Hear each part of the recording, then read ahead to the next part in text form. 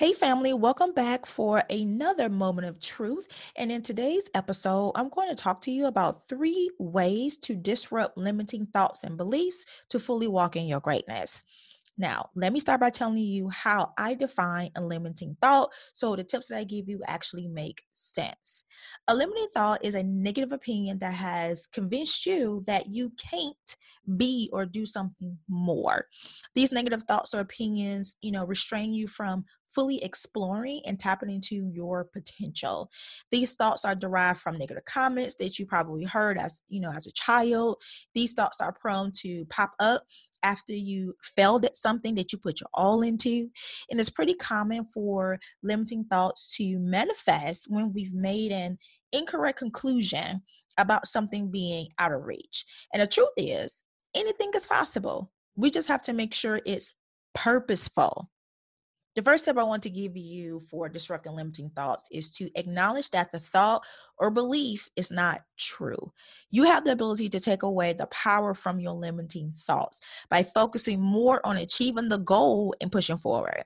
The more energy you give the limiting thought, the bigger they become in your mind. But the less attention you give them, the less real they are to you.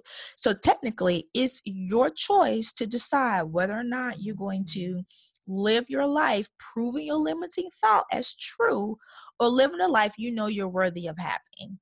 It's your choice. The second tip for disrupting limiting thoughts is getting to the root of it. Where did this belief come from and why is it still lingering? The way to destroy it is to understand its origin so you can know how to eliminate it for good.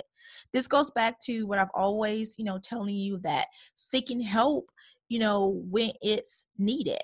Yes, therapy is an option. Yes, a sister coach is an option. Yes, a spiritual mentor is an option. The type of help you need is dependent on the source of the limiting thought. Think about it.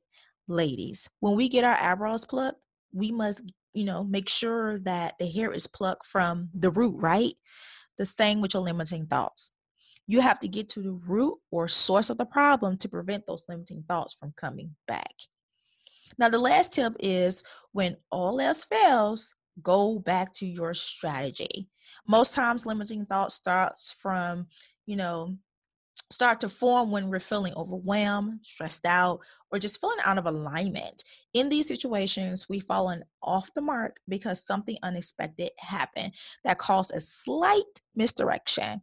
And when this happens, it's a good idea to pull your fail-safe switch and go back to the strategy you have at hand. And if you have no idea what I mean by, strategy, because I'm talking about a life strategy, then go on over to strategizeyourvision.com for more information. Thank you so much for having a moment of truth with me. Please share this episode across all your social media platforms. Until next time, always remember that you are enough and your truth is beautiful.